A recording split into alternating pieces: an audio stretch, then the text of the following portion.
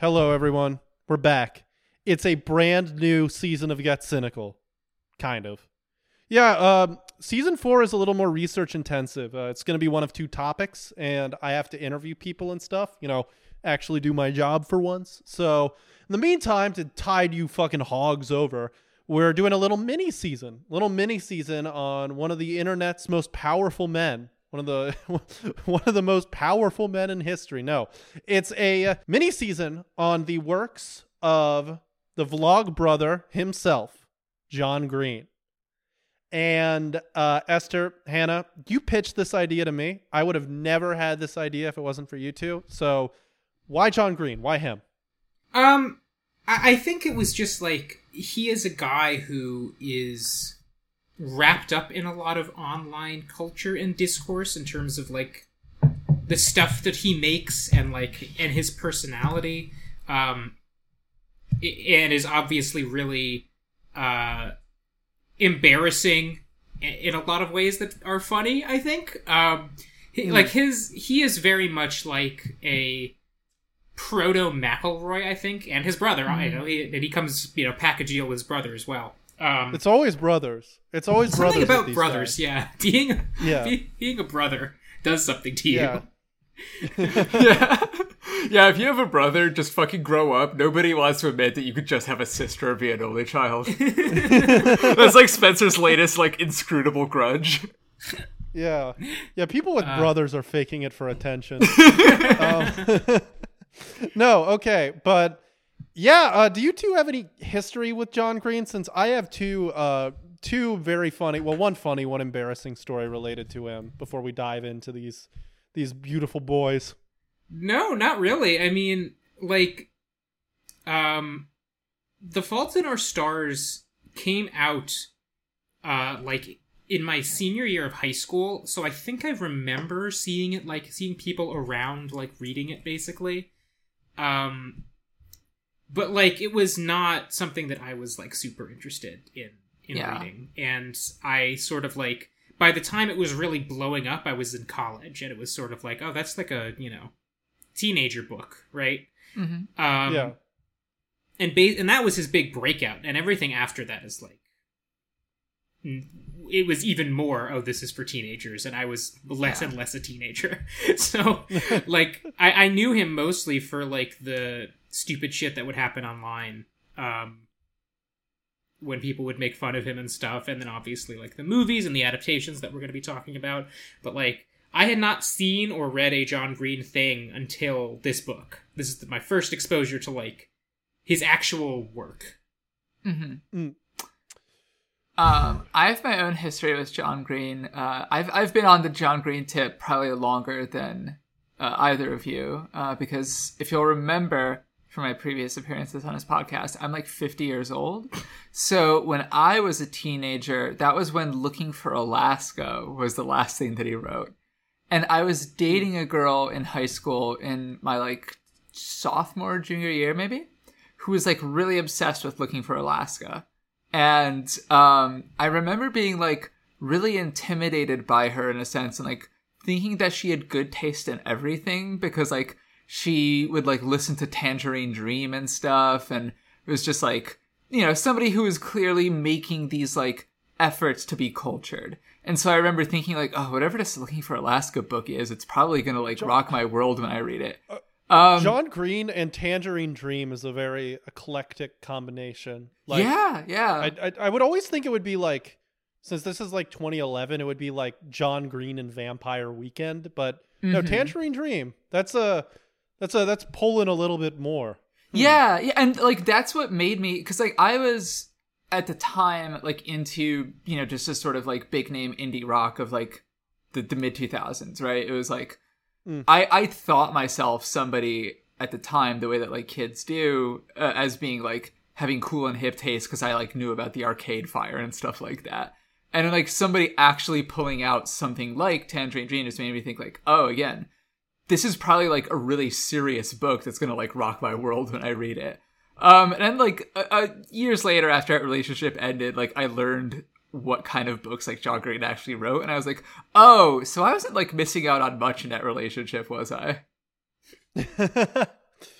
Yeah. She went so- on to become a Kamala Harris staffer and like K-Hive Twitter poster. So shout out to her. Awesome. Awesome. Need her in my life right now. Yeah.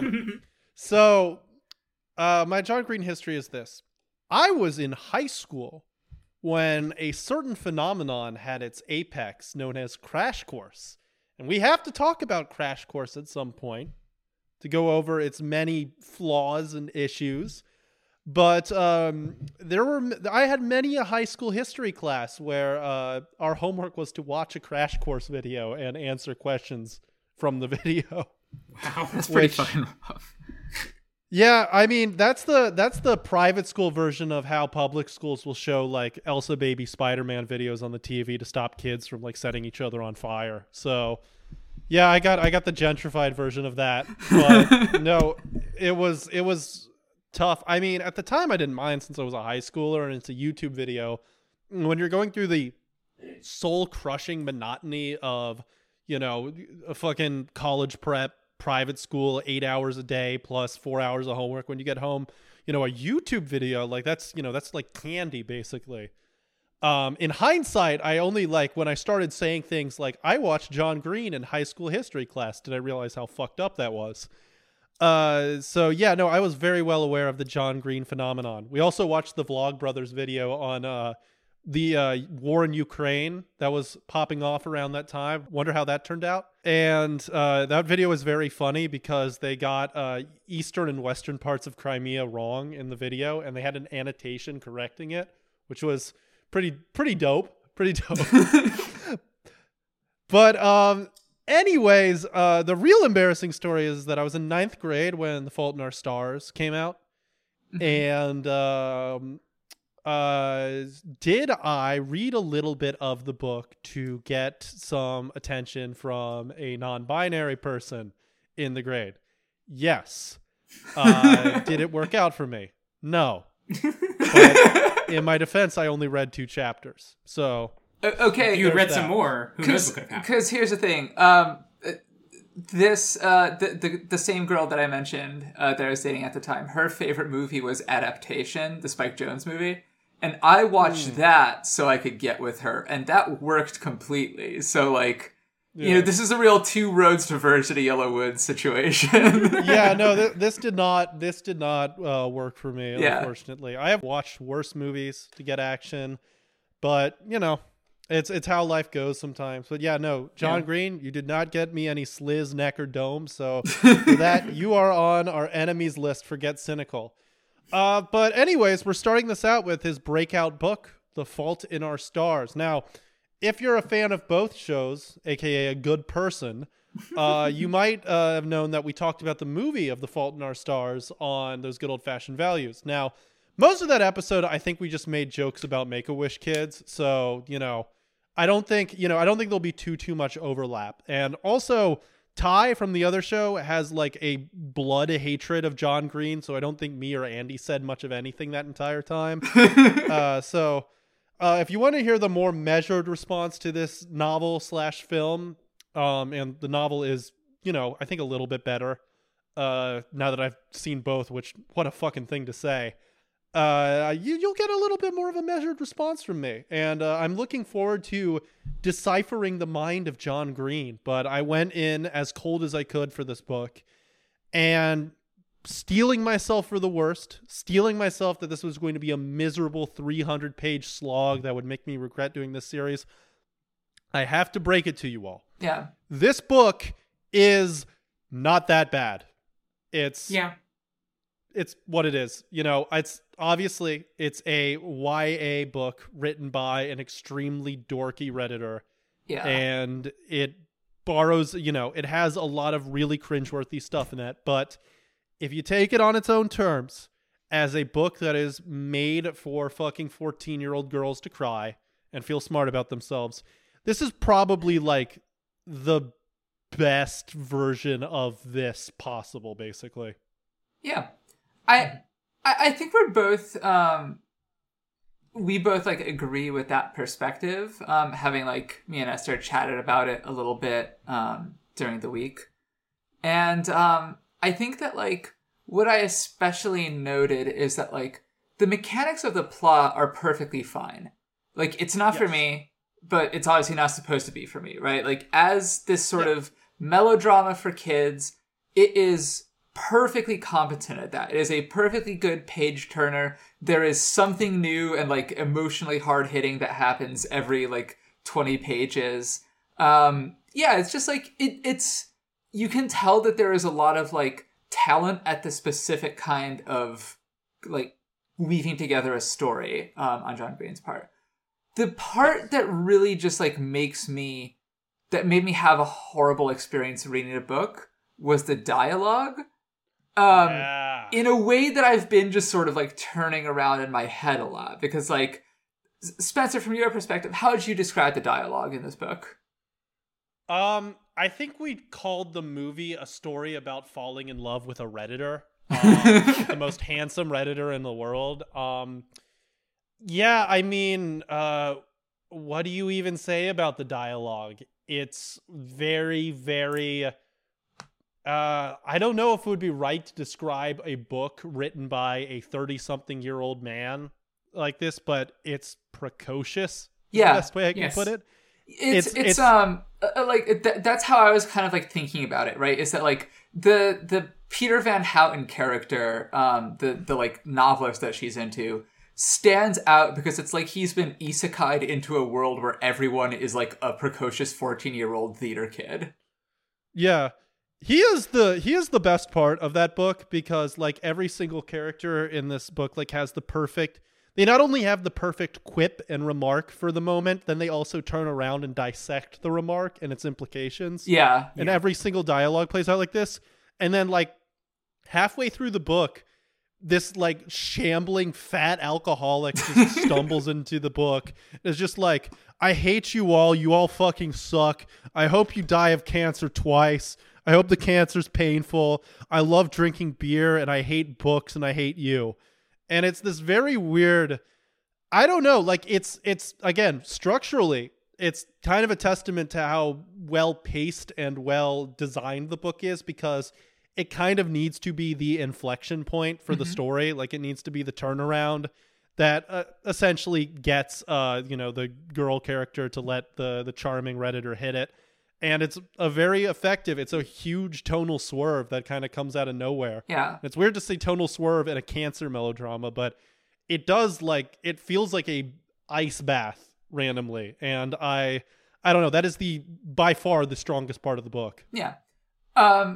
So diving into the dialogue a little further, because, like, I agree with what you're saying about, like, the strengths and weaknesses of the book. I think that it's the way that people talk in this book is that they make everything is banter. And it's a very different type of banter than what, like, people say when they just mean that these days. Because people these days, when I talk about that, they're talking about, like, punch-up dialogue. They're talking about MCU stuff. They're talking about, like, things that, like, sitcom writer rooms will just, like that famous, like, banned phrases wall, you know? That's what people mean by banter, but, like, the banter here is, like, really intricate always, and people talk for too long. Like, they'll just go into these, like, block quotes of dialogue in the course of, like, flirting with each other, or, like, just trying to describe something that they like. And I something that I was talking about with Esther about this is that, like, it is insanely poorly observed as a way that people speak, but it is remarkably well observed as a way that people text. Yeah. It is also a way people want to think they speak, especially teenagers. Yeah, it is wish fulfillment on so many levels of, like, I'm so eloquent when I'm on AOL Instant Messenger. Why can't I be like that when the Redditor is in front of me? Yeah, it's like, what? There's also... Oh, go on, Esther. It's just, it is... Again, we talk about how this book is, like, not meant for us. It is absolutely meant for the 16-year-old girl who will, like, read this and be like, oh, I wish when I was talking to my crush, I had, you know, the perfect rejoinder to every funny thing he says, and then he would look at me and smile and be impressed with me. But when you're reading it, and it's like, God, I can't even imagine what this film was like, because, like, reading it is impossible to imagine, like, people saying these things out loud in sequence, because it's just like no people, and again, it's not like no one talks like this. It is like, unfortunately, people do talk like this sometimes. I mean, yeah, I mean, but that's the thing, right? Like, I think that from what we get a sense of Hazel as a character, the main cancer girl, she would talk like this. I think that Augustus, the boy she has a crush on, he's like 4 different kinds of guy. Yeah. Because the guy who like calls 300 badass and his favorite book is like a Call of Duty novelization. Like, he doesn't talk the exact same way as the girl in this does. Yeah, there's Gus as a character is the biggest problem with the book. Besides, like, the dialogue aside, maybe you can excuse a little of being precocious because it's for precocious children.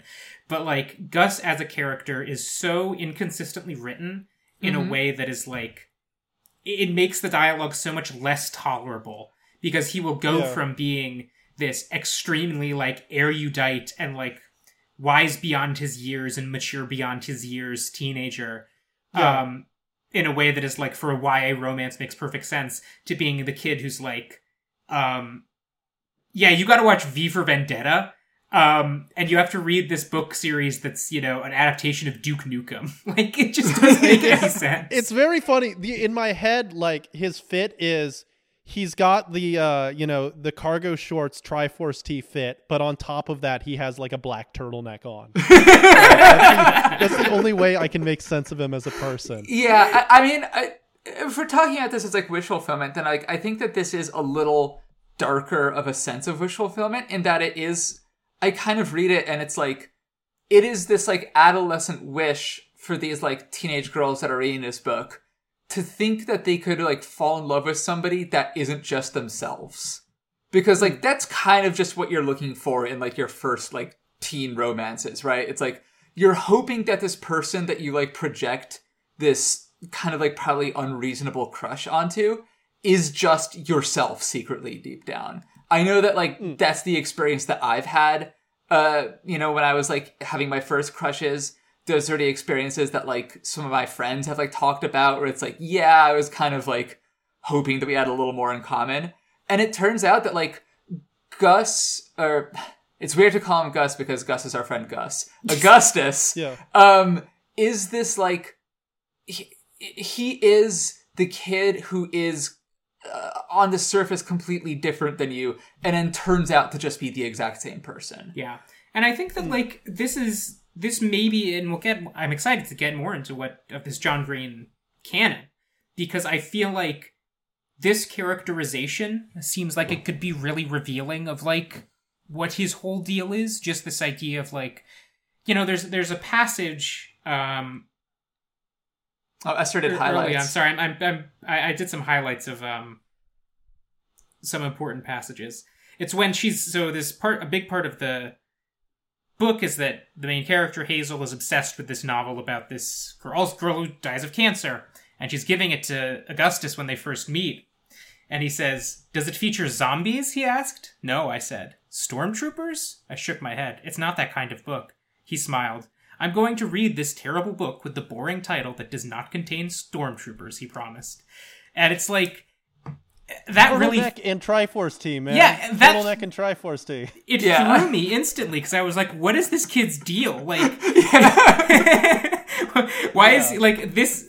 And again, I think it's like, it almost feels like aspirational for the kind of nerd that John Green is, right? Because John Green is the guy who'd be like, oh yeah, zombies and stormtroopers. But I bet he really wants to be the guy who's like, I'm going to give a monologue on, like, you know, the existential tenets of basketball, like he does in this book. What this is making me think of is just, like, I want to see in other John Green books more mashups of, like, different kinds of kid, where it's like, I want the guy who, like, wears a suit and has a briefcase to, like, high school class every day and, like, greets the teacher by saying, like, "Good morning, sir," but instead he's like, "Sup, what's the move?" The movie version of Gus, I think they kind of they make him a more coherent person. I think the book is overall better, since what the book has, and the reason why I was like not too hard on it, is the book has, the movie doesn't. The book has this kind of authentic teenage milieu. Like it does feel, despite all of the like, you know, horrible dialogue and the wish fulfillment aspects and the like obvious florid melodrama, like underneath that, it does kind of get the distinct shittiness of being a middle-class teenager who's kind of an outcast. Like, yeah, just this vague feeling of, you know, everyone you interact with is nice to you but doesn't actually care about you. Especially like it taking place in a mid-sized city too. Like it takes place in Indianapolis, and you know that's just like nothing to do. Yeah, it's the same way that like Lady Bird takes place in Sacramento, and it's like the observation there is that like, oh, this place is like just big enough to be like sanded away from any type of like, you know, unique hometown charm, but like it's just small enough that like, you know, it's not a hub of anything interesting. Yeah. Yes. Exactly. I think that like the best scene in the book for me is the scene where Augustus is talking about his ex-girlfriend who died of brain cancer. And he's talking about how like, yeah, this tumor on her brain made her like an asshole. Like she would make jokes about my prosthetic leg and just keep laughing at them like she was telling it for the first time, and it made me really uncomfortable. And I didn't like being around her really the closer she got to dying, but like I couldn't break up with her. And I was reading this, I was like, this is like startlingly honest and like and raw in a way that the rest of the book, most of the rest of the book is not. And I think that like in general, when the book is talking about like this is what it feels like to be a teenager who's dying of cancer, it does a pretty good job. Like the precocious stuff is obnoxious, but I think it is able to genuinely pull back a lot of the time and say like, you know, like there's a scene near the end when, you know, spoiler alert, when Augustus is like really close to death and he's just fucking crying and talking about like, I hate this, I don't want to die. Like that, I felt that like that was a moving and like heartbreaking scene.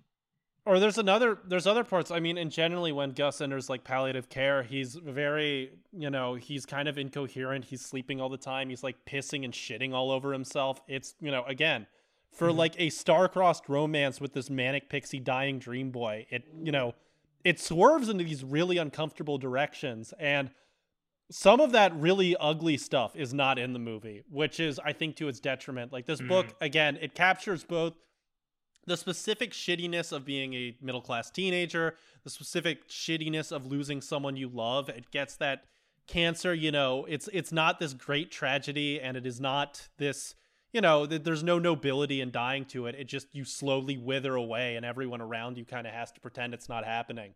Yeah. And it's pretty strong when it does that.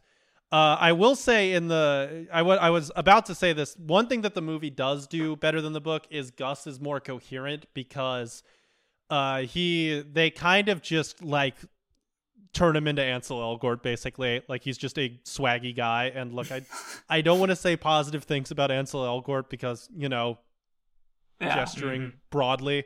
But he's very good in that movie. He's pretty good in pretty much everything I've seen him in, and he is extremely charismatic and charming in it too. So like they managed to find a way to make this guy work. But in this book, no, it's not quite there. He's like at once, like you said, he's at once this like you know, oh, he's your himbo boyfriend. I mean, this predates that wretched term, but you know, he's very much the prototype. But then he also has like untold wells of knowledge, and he's willing to, you know, dissect everything that he does and says and engage in philosophical conversation. He does all of this like grand romantic gestures for you. You can't have it both ways, okay? You can't have it both ways. Yeah. I think to build a little on what Esther was just saying about the ways in which like this book zags when you expect it to zig, and like is a little more like honest and ugly about certain things than you might give it credit for. I think as well that like the book has like an oddly misplaced sense, I think, of when it's like calling attention to that. And I I like it because it kind of strictly partitions the good moments from the bad ones. But, like, Hazel spends so much time in her narration being like, this isn't your typical cancer book. Things are going to happen here that you might not expect, and we're going to subvert all the cancer cliches.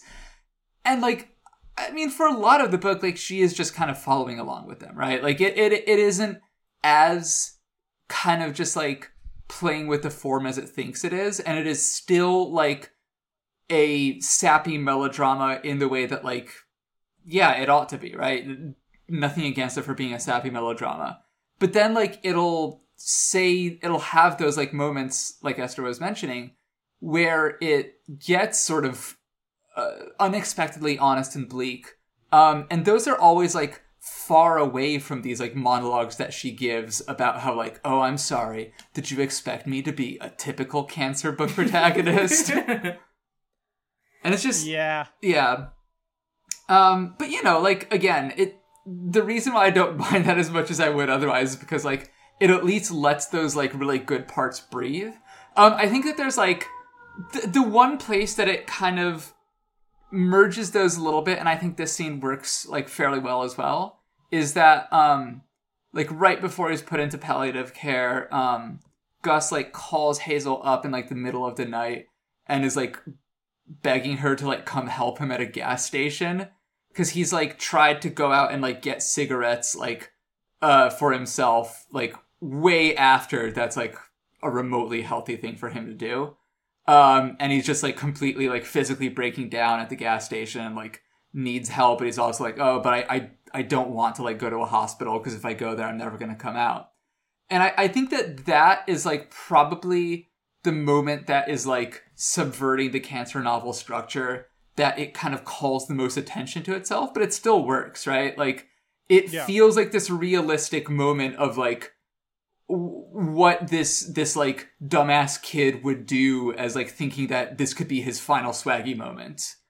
And I appreciate that too. Yeah, there's a passage that's very telling of how desperate the book is to subvert itself that I highlighted. And it's at once it is kind of moving in a vacuum, because it, again, is one of the raw, it's a rare moment where, like, the rawer aspects and the more annoying aspects of the book kind of congeal. I just wanted to read it in whole. According to the conventions of the genre, Augustus Waters kept his sense of humor till the end, did not for a moment waver in his courage, and his spirit soared like an indomitable eagle until the world itself could not contain his joyous soul. But this was the truth, a pitiful boy who desperately wanted not to be pitiful, screaming and crying, poisoned by an infected G-tube that kept him alive, but not alive enough. That's the essential contradiction of the book right there. It's like it wants to swerve away from, you know, these traditional stories and these traditional narratives we have about kids with cancer. And it does, but in trying to get so far away from that, it kind of 360s all the way back to being kind of, cliched and annoying. Yeah. I also want to go back to the dialogue, because something about the dialogue that really stuck out to me is very funny. Is there's, like, I would say that maybe, like, 5% of this by volume is Tumblr speak. And I don't want to say, the reason why I took such a low number is because huge passages of this book are overwritten and obnoxious in, you know, that bantery way, but they are not the specific type of Tumblr speak I am thinking of. But ever so often, just in case you're forgetting that John Green wrote this, you'll get a stray awesome sauce floating around somewhere in here. Yeah, the really good scene that we were describing where, like, Van Houten just, like, yells at the kids and is like, fuck you, you come here and, like, expect me to, like, tell you stuff about my story and, like, make things up for you because it's, like, your Make-A-Wish, and, like, I don't give a fuck, like, you're gonna die and, like, I won't care. I think Hazel calls him douche pants. Yep, it's literally listen, douche pants. Yeah. The thing that I think, like, really made this clear to me is how much, like, caps lock there is in this book. There's so many in dialogue and in prose. of just like all caps phrases in a way that is like it so just resembles a post online, and it's like the whole book is a big post. And I think that is really telling about like just about the writing style and like the milieu you're supposed to be placing this book in mentally. Like Hannah said, this doesn't sound like how people talk in real life, but if you were reading this on, AO3 or something, yeah, it would it's fit. Very fan fiction. Yeah, it feels like the tragic AU fanfic of a different series that doesn't exist. Like these are the two main characters from like the Call of Duty knockoff that Gus is obsessed with. There's a in some other universe there's a YA book that's called like, The Sword of Golden Fire, and this is the fanfic about if the princess and the knight from that book had cancer. and Gus is like the protagonist because it's like everyone in my world is sorted into 5 categories: Redditor, art student, roller backpack kid, and I'm the only one who could be 2 or more. Yeah. I want to, okay, so for starters, there's a passage I want to read in full in a little bit. It's a pretty long one that has, again, we're hitting all the marks. It's got caps lock. It's got, it's got it's overwritten. It's got the self-analytical thing. And yet it does have a certain something there that makes me not want to dismiss the book. But first we have to talk about An Imperial Affliction. Yeah. So if you're not familiar with the structure of this book, the girl who's dying of cancer, her favorite book is this book called An Imperial Affliction, which, as we mentioned before, has a protagonist where the female character is dying from cancer. And, Hazel really loves this book because she thinks it's the only one that's honest about what it's like to die.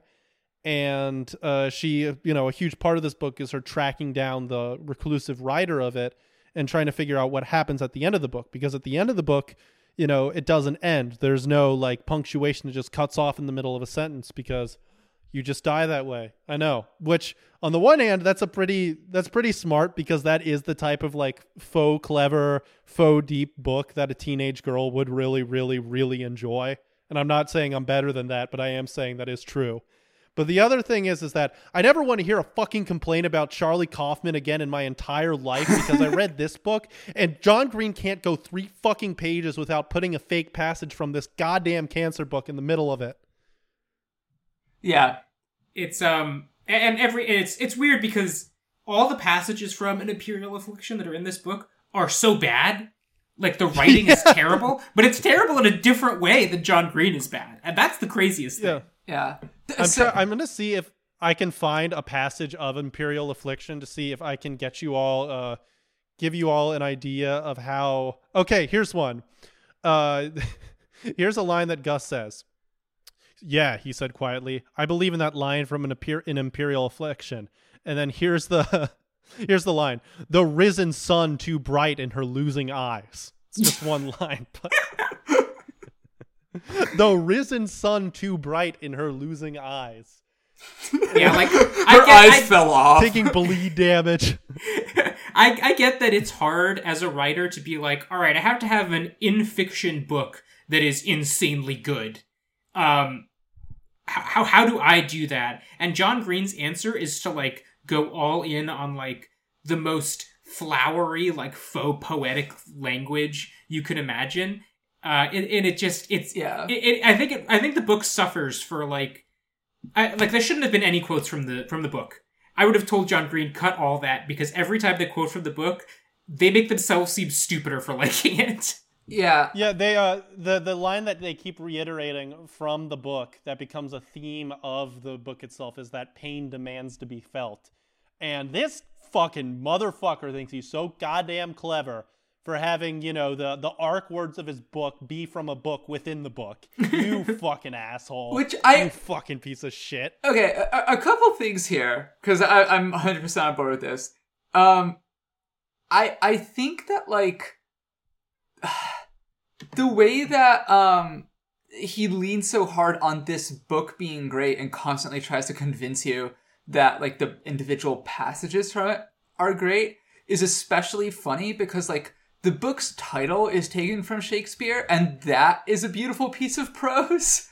Like, the phrase, "The Fault in Our Stars," like, notably, it stands out from every other book title that John Green has ever written, right? Because these all tend to be, like, very, like, either precious or just very kind of, like, bland things. And "The Fault in Our Stars" is the one that, like, sort of stands out as just like, oh, that's a really poetic turn of phrase. All the others are like Flaming Lips titles, basically. Exactly, yeah. But it's like... And...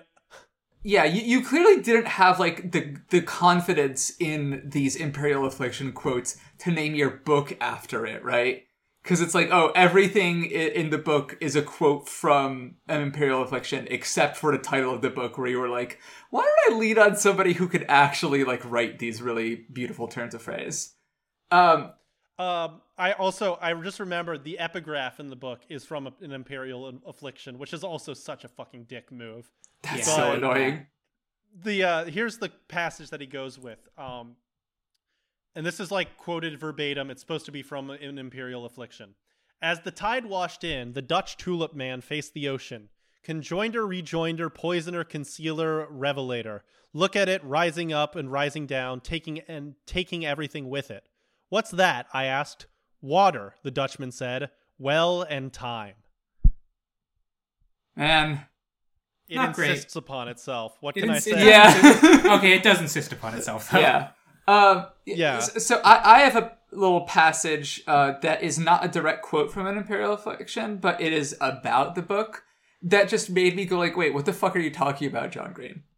So when she's showing up to meet Milhouse Van Houten, she is wearing a shirt with the Rene Magritte "This Is Not a Pipe" image on it. And, like, her mom, it says here, "I just don't get that shirt," Mom said.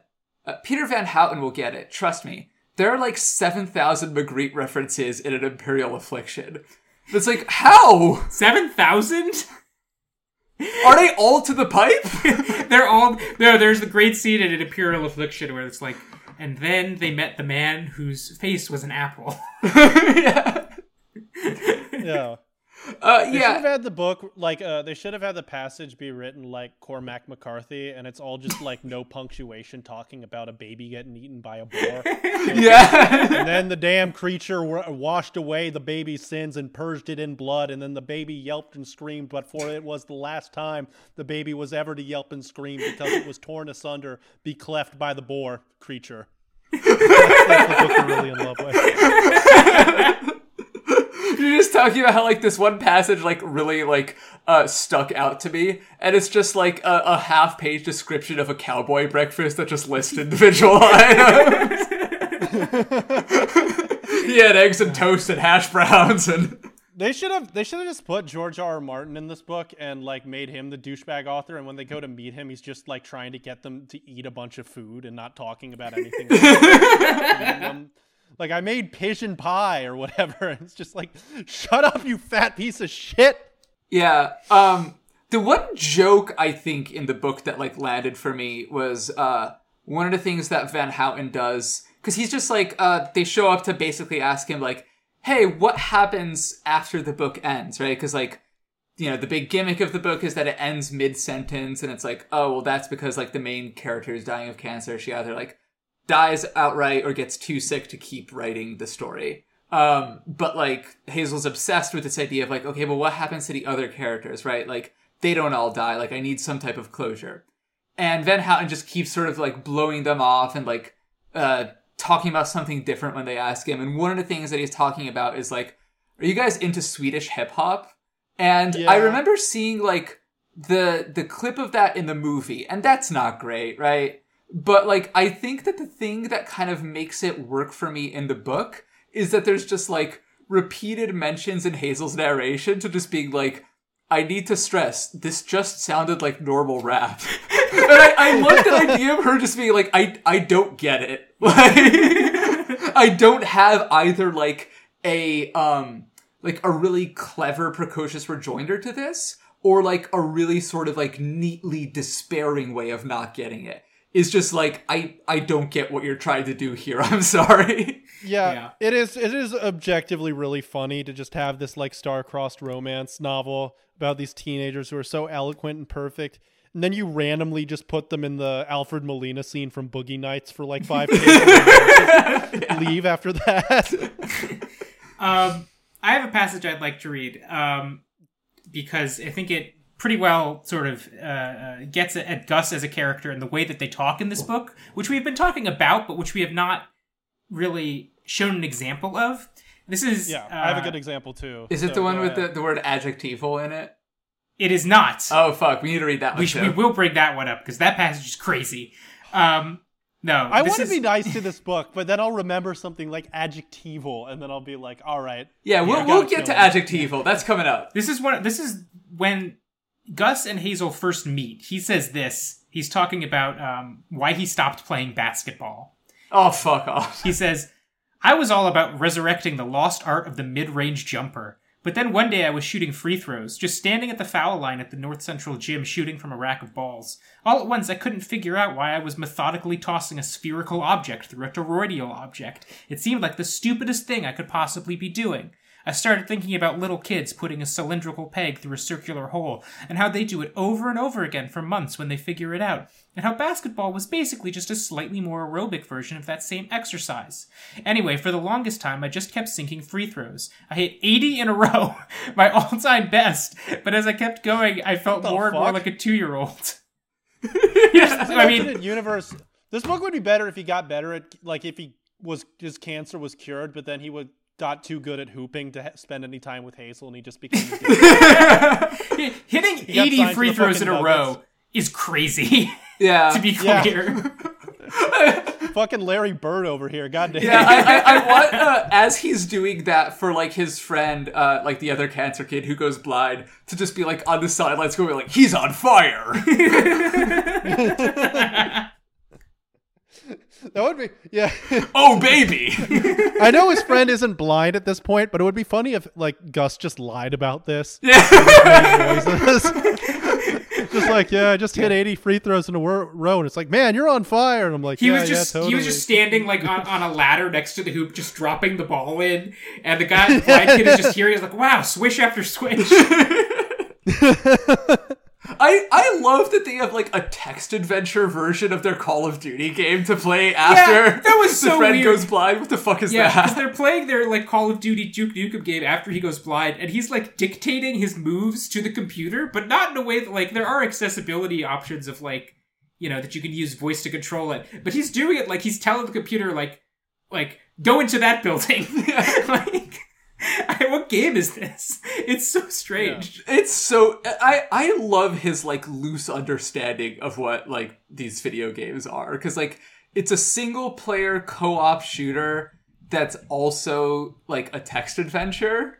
And, like, it's called The Price of Dawn, which, like, kind of makes me think that it would be, like, one of these, like, sort of grasping towards prestige things like The Last of Us. But then, like, the main character of it is named, like, Staff Sergeant Max Mayhem. And again, like, it makes sense that it's Gus's favorite game, right? Because it's 5 different types of games. Yeah. This is probably a better game than The Last of Us. Yeah. I actually haven't played The Last of Us. It just looks unbearably bad. So I just want to be a hater. Esther loves every AAA video game.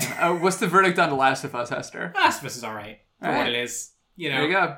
Yeah. Second one, also alright. The Last of Us, you heard it here. It is the Fault in Our Stars of video games. It is the Fault in Our Stars of video games. That's undeniable. Okay, I'm just imagining Gus. You know how you can set it up so you can play Dark Souls using like voice commands and people beat the game doing that? Yeah. I'm imagining like him doing that, but he's like the daredevil of it.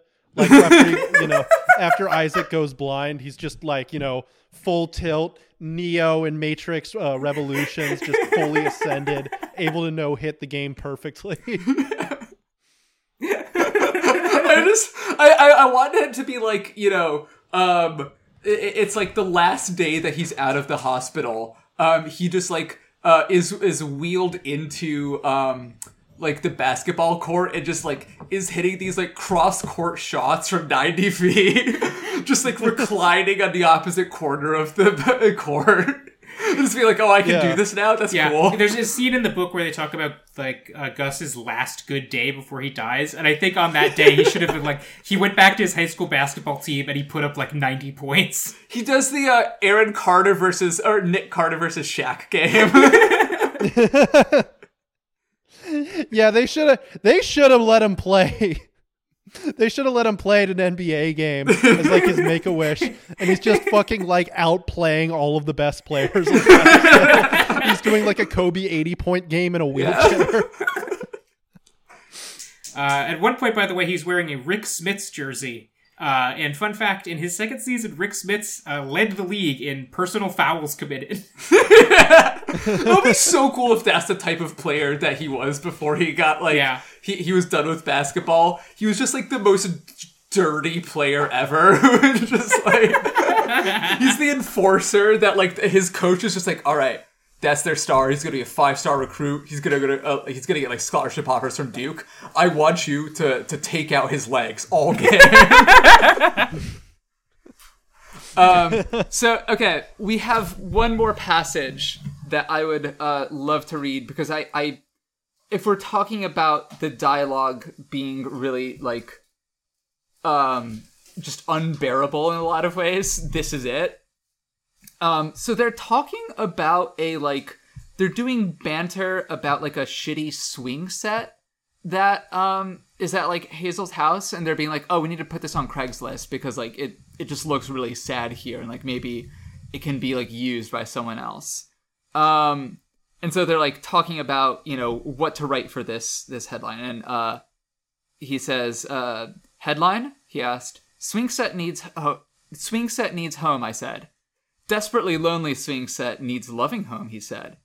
Lonely, vaguely pedophilic swing set seeks the butts of children, I said.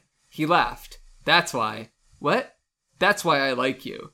Do you realize how rare it is to come across a hot girl who creates an adjectival version of the word pedophile? You are so busy being you that you have no idea how utterly unprecedented you are.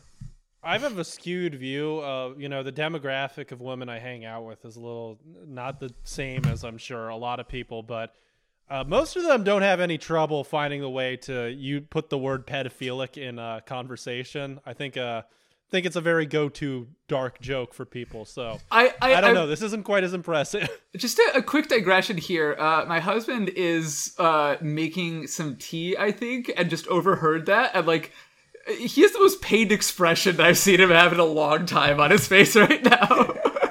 Yeah. That clearly, he was not prepared to overhear that. That is one of the... Get over here. Yeah. Get over here. We're gonna read you the fucking metaphor scene next, since that's the one I want to read. That actually, yeah. I was gonna say that the pedophile swing set is the lowest moment of their, like, dialogue exchange, but I actually think the lowest moment is definitely what you're about to read. Yeah, I think when I was reading this the first time, like, I let out this sound that was just like gas escaping from a corpse. I mean, with this scene, I think the reason why I want to read this scene is because it's terrible and it's annoying and it's bad in all the ways we've done, and yet I get it. Like, it's bad in a way that I totally get why, you know, 1,000,000 15-year-old girls were just like, oh my god, this is the hottest thing I've ever seen. Like, I get it. I get why this book was so popular. So yeah, there's the metaphor scene. So in this scene, Isaac and his girlfriend are making out in the parking lot, and you know, they're really going at it. Which, by the way, naming your blind character Isaac is yeah, that's top notch, man. That's great. Yeah. Oh man. What was the other biblical reference? Too fucking obvious? Come on. Yeah. Anyways, was naming him Eddie too much? Mm-hmm. Huh? Yeah. I'll make sure to look up what that's a reference to later. Oedipus. Okay. Oh, sure. Yeah. I should have said Eddie with an O. Anyway. Yeah, joke would have landed in that case. You fucked it up.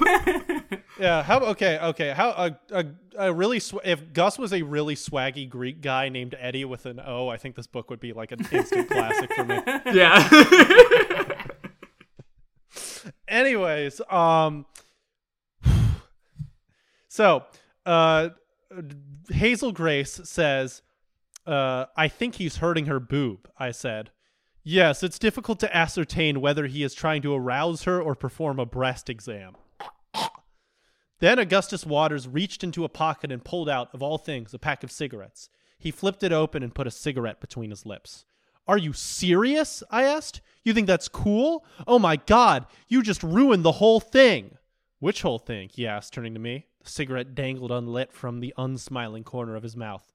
The whole thing where a boy who is not unattractive or unintelligent or seemingly in any way unacceptable stares at me and points out incorrect uses of literally and compares me to actresses and asks me to watch a movie at his house. But of course there is a hamartia, and yours is, oh my God, even though you had freaking cancer, all caps, you give money to a company in exchange for the chance to acquire yet more cancer. All caps. Oh my God. Let me just assure you that not being able to breathe sucks.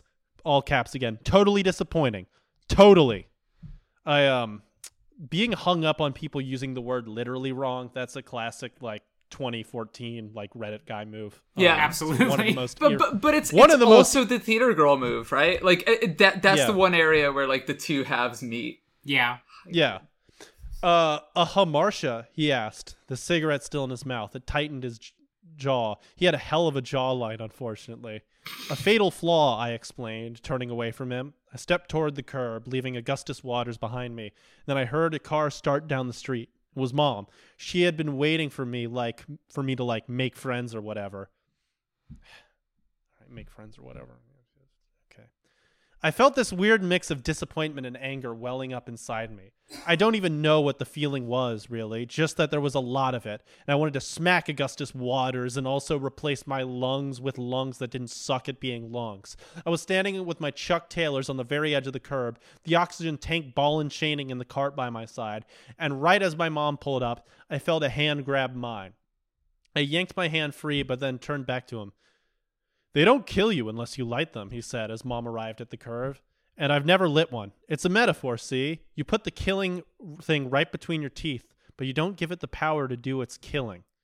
It's a metaphor, I said, dubious. Mom was just idling. It's a metaphor, he said. You choose your behaviors based on their metaphorical resonances, I said. Oh, yes, he smiled. The big, goofy, real smile. I'm a big believer in metaphor, Hazel Grace. The reminder that this kid's favorite book is Duke Nukem. The adaptation. Yeah, it would be cooler if he just started. He was hot and charming and cool, and then he just lit up a cigarette in her face, and she got mad. And he was like, "Yeah, cigarettes are awesome, though." Is the thing. He just like cigarettes are badass. He takes her back to his house and just like shows her Live Leak video. Yeah. You want to see my favorite video? 3 hours cartel execution. No adrenaline. Anyway, So this whole there's one last thing that I wanted to like point out regarding the dialogue, and I think that like the last couple passages that we've read, especially like the adjectival pedophilic one, have been like a really good illustration of it. But also this one is that like Hazel will act basically like, wow, I have never met a boy like this who has this way with words, and we are just constantly just going back and forth with this like crackling wit. And it's like, no, you have. Everyone in your world talks like that. Like, you have conversations that are indistinguishable from the ones that you have with Augustus, with, like, every other character in this book. Your back and forth with Isaac is the same. Your back and forth with your own dad is the same. Like, the same way that, Augustus will, like, insistently call her Hazel Grace and not just Hazel. Augustus That's a really funny thing. Yeah. That's not a romantic gesture. That's what you do to your kid when he like broke something. Yeah. He's like, Hazel Grace, get down here this instant. Yeah. And like when she meets his dad, his dad starts calling her Hazel Grace because he's heard his son say that. And she says, oh, no, it's just Hazel. And then for the rest of the book, he will insistently call her just Hazel. And it's like, no, that's the same bit. like, you could be just as attracted to, like, his dad for the same reasons. Yeah. And it's like, the thing that, like, kept making This would be a cooler book if he was attracted to her dad. Yeah. The thing that, like, kept making me laugh is how just, like, her narration will constantly just punctuate after these, like, repartees that they have. She'll just say, like, in the narration, like, God, Augustus, you are so sexy. But again, like, she has the same dialogue exchanges with everyone, so I'm just imagining, like, she's just had that type of banter with her own dad, and then she just, like, interrupts that to say, like, God, Dad, you are so sexy. Yeah, I mean, it is the classic, like, this brand of writer problem, right? Of, like, it's the Whedon thing, where if you take the names off the characters and you don't know who the fuck's talking. Yeah. And it's understandable, because, like, if you found a way of writing dialogue that, like, people react to very well, and, like, as much as we're giving a style of dialogue shit, like, it is gonna fucking hit with its intended audience.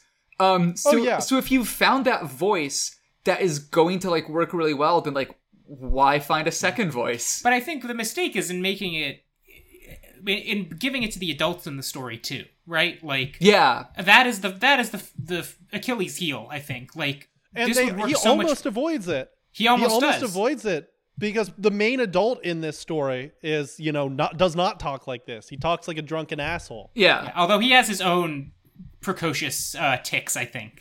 He definitely has the, like, verboseness that is, like, you know, a room temperature person's idea of what a genius would talk like. Yeah. But, like, I think that even that works, because it's, like, it's very clear that, like, this is a guy who is just, like, broken by a lot of stuff in his life and, like, really bitter and sort of, like, has nothing except for talking in long sentences to, like, keep himself entertained.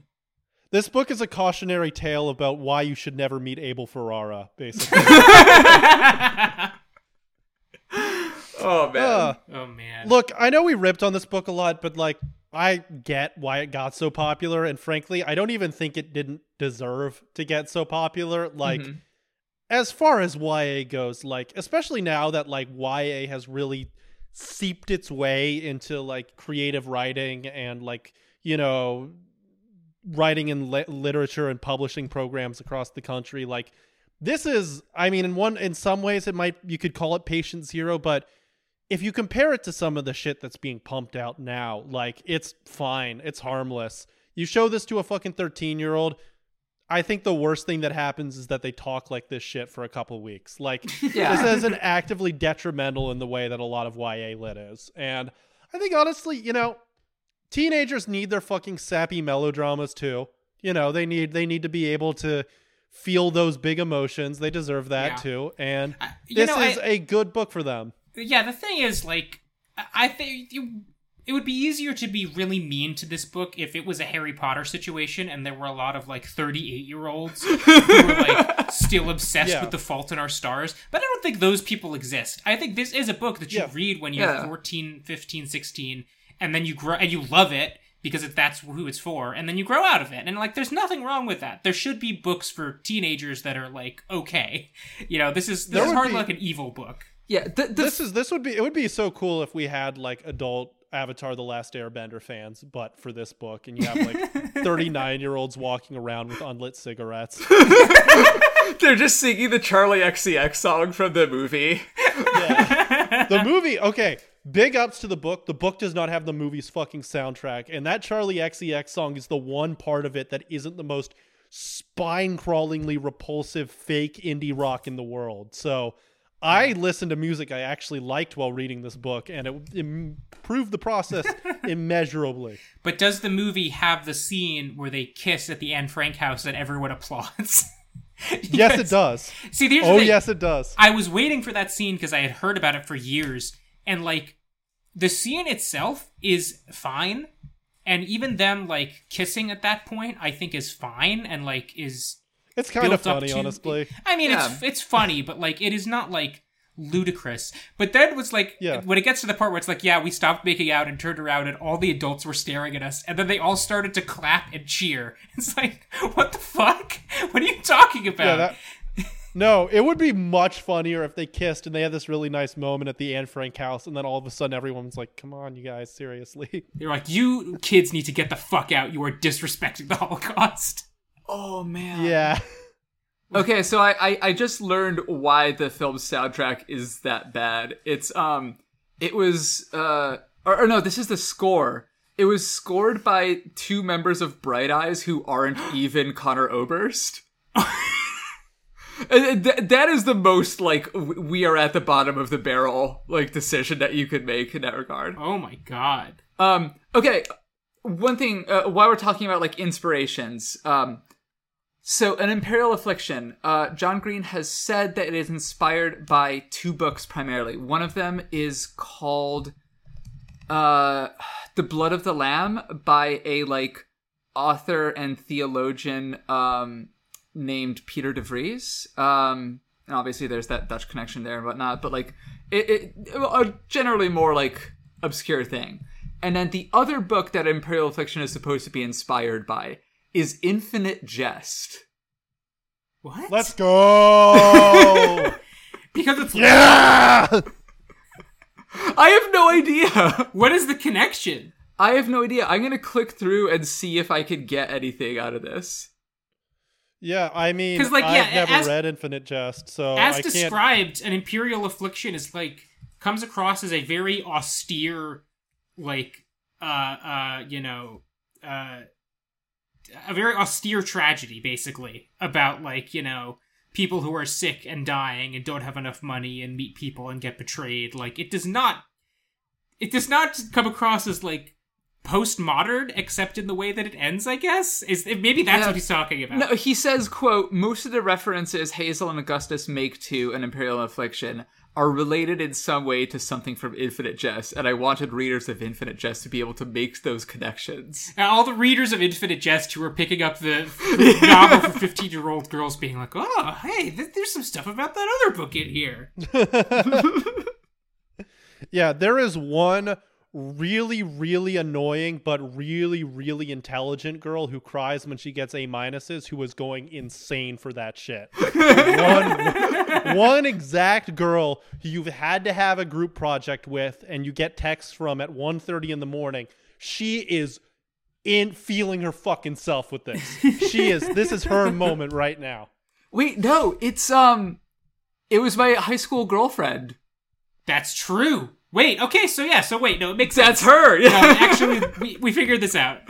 That's okay, who it's for. Holy shit. I still think it would have been better if it was Blood Meridian, you know. Yeah. I still think it would have been better. And then the damn kid with cancer down croaked, and then he saw the blood trickle out of his veins, and then through them veins the blood of 1,000 gods and voices came streaming out, and then he passed on to the spirit world where there was no god.